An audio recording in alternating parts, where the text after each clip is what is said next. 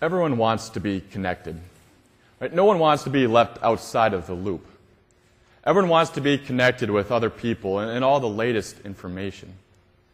And all the technology that we have today is continuing to make that easier and easier. There are over 500 million active Facebook users. That's nearly 1 in every 13 people on this earth. And Facebook's really a simple concept.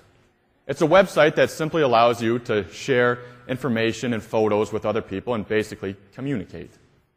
But it's so successful because it plays in people's need to be connected with other people.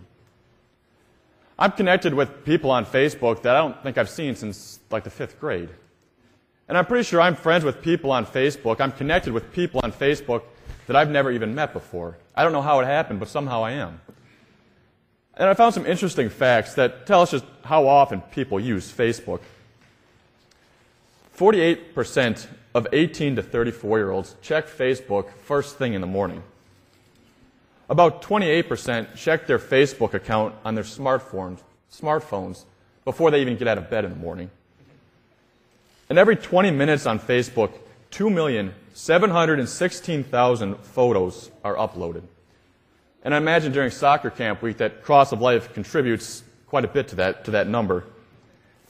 Every 20 minutes, 2,700,000 messages are sent. And every 20 minutes, 10,208,000 comments are made. And of course, Facebook isn't the only website that gives us this kind of connection to other people. There's also Twitter and YouTube. And then there's all those websites that give you information, that connect you with the news and the sports and the weather.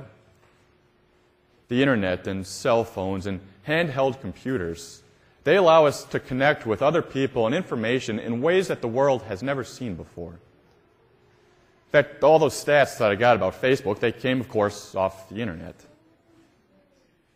Perhaps the world is more connected to other people and information better than it has ever been before.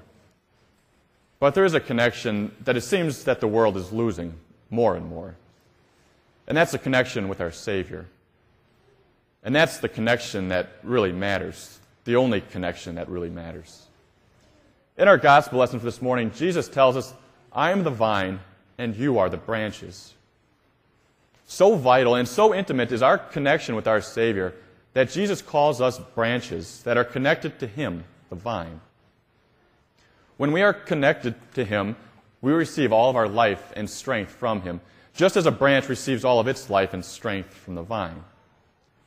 And a branch that is connected to the vine, it is fruitful. And when we are connected to Christ, we too are fruitful. We produce fruits of faith. There are God-pleasing works done in our life that show that we have this relationship to our Savior. There's evidence of that in our life. And so Jesus tells us to remain in me. And so what does it really mean to remain in Christ? What does it mean to be attached to Him? Well, simply, to remain in Christ, to be attached to Him, is to have faith in Him. To remain in Him is to continue to believe in Him and all the promises that He makes for us. To be attached to Christ is to have faith in Him as the Savior, as our Savior and the only one who won forgiveness for us. The only one who won eternal life for us, the only way to eternal life, and the only one who conquered death for us. And God's Word could be described as the medium for this union or attachment. Because by the Word, Christ reveals Himself to us. By the Word, Christ shows us all of His teachings. He shows us all of His power and all of His love for us. And by His Word, He actually gives Himself to us. And by it, He is received in our hearts. And God's Word could also be described as the bond or the glue for this attachment. Because through the Word, the Holy Spirit works to create faith in our hearts. And this faith is that thing that grafts us as branches to the vine. The Holy Spirit works through the Word to strengthen us in that faith, to make that attachment to our Savior all that much more firm. And because we have a Savior who gives us so much, how sad it is that there are so many people who go through this life without the strength, the love, and forgiveness of Christ. And how sad it is that we too have all those weaknesses, all those moments of weaknesses in our faith, when we too forget about the vine. There are times when we forget about the vine, and instead we're confident in our own strengths and our own abilities. There are times when we think that we can please God apart from Christ's redeeming work. There are times when we think that we can just kind of earn God's favor by our good deeds. But this is a failure to recognize the fullness of our sins. It's a failure to see the punishment that our sins deserve. Jesus tells us that apart from me, apart from the vine, you can do nothing. We can do absolutely nothing. No more than like a vine, or a branch rather, can produce fruit when it's not attached to the vine. It can do nothing.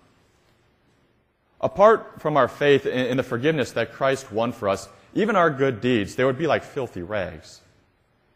They are not meritorious before God, just the opposite. They are condemning. Because even our good deeds are tainted by sin. Without Christ's love and forgiveness flowing in us and through us, there are no good works, there are no fruits, but there is only sin. Because that's all there could be. As those stats I read earlier show us, so many people like to begin their morning by being connected to their Facebook friends. But how many people like to begin their morning by being connected to Christ by reading their Bibles? So often, we foolishly deny ourselves of the strength that Christ gives us. We deny ourselves by this because we don't attach ourselves to Christ. We don't seek to connect ourselves to Christ through the Word. And instead, we connect ourselves to the things of this world. We seek strength and eternal life even maybe sometimes. People seek those through the world. We attach ourselves to the worldly things, hoping that those things will give us strength and comfort.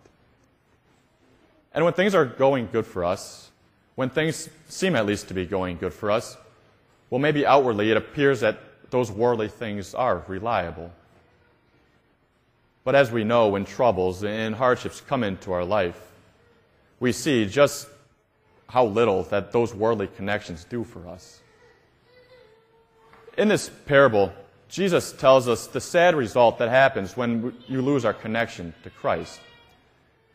Jesus tells us that when the connection to Him is lost, they are finally entirely cut off from the vine and thrown out to wither. Now, if you've ever trimmed your shrubs or bushes on a hot summer day, well, then you know how quickly the branches and the clippings will wither, just like those branches that Pastor brought up here. On a hot summer day, when those branches are not connected to the vine, when they're not connected to the rest of that plant, so that the stem of that plant is not bringing nourishment to these branches, well, then that sun just beats down on them and scorches them and just sucks the life right out of them. Within just a few hours, they already will begin to shrivel and to brown. Well, how sad it is to see a person spiritually withering. To see all signs of spiritual life and vitality disappear from them. Well, we see this withering away of King Saul in the Old Testament. He rejected God and he rejected His Word. And instead, he decided that he was going to rule his kingdom his way. He was going to do it by his own strength. And we see the same withering away of Jesus' disciple, Judas.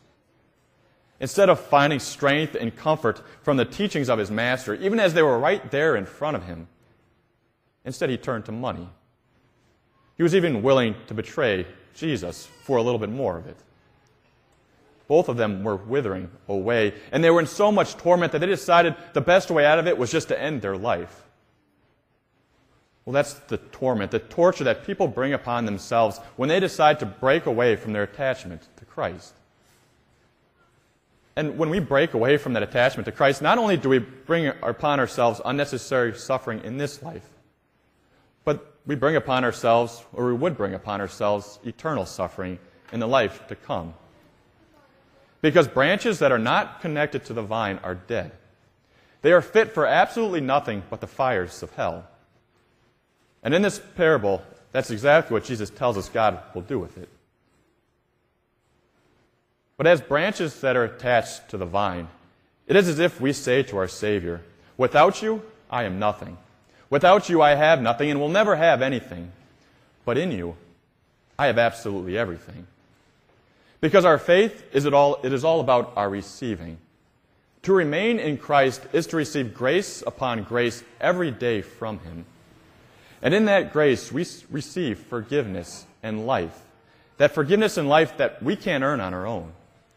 And in that grace that we receive from Him, we receive peace and strength. That peace and strength that gets us all through the difficulties of life. That is why Christ commands us to remain in Him. It is because He wants to bless us. It is because He wants to give us all the free gifts of the gospel.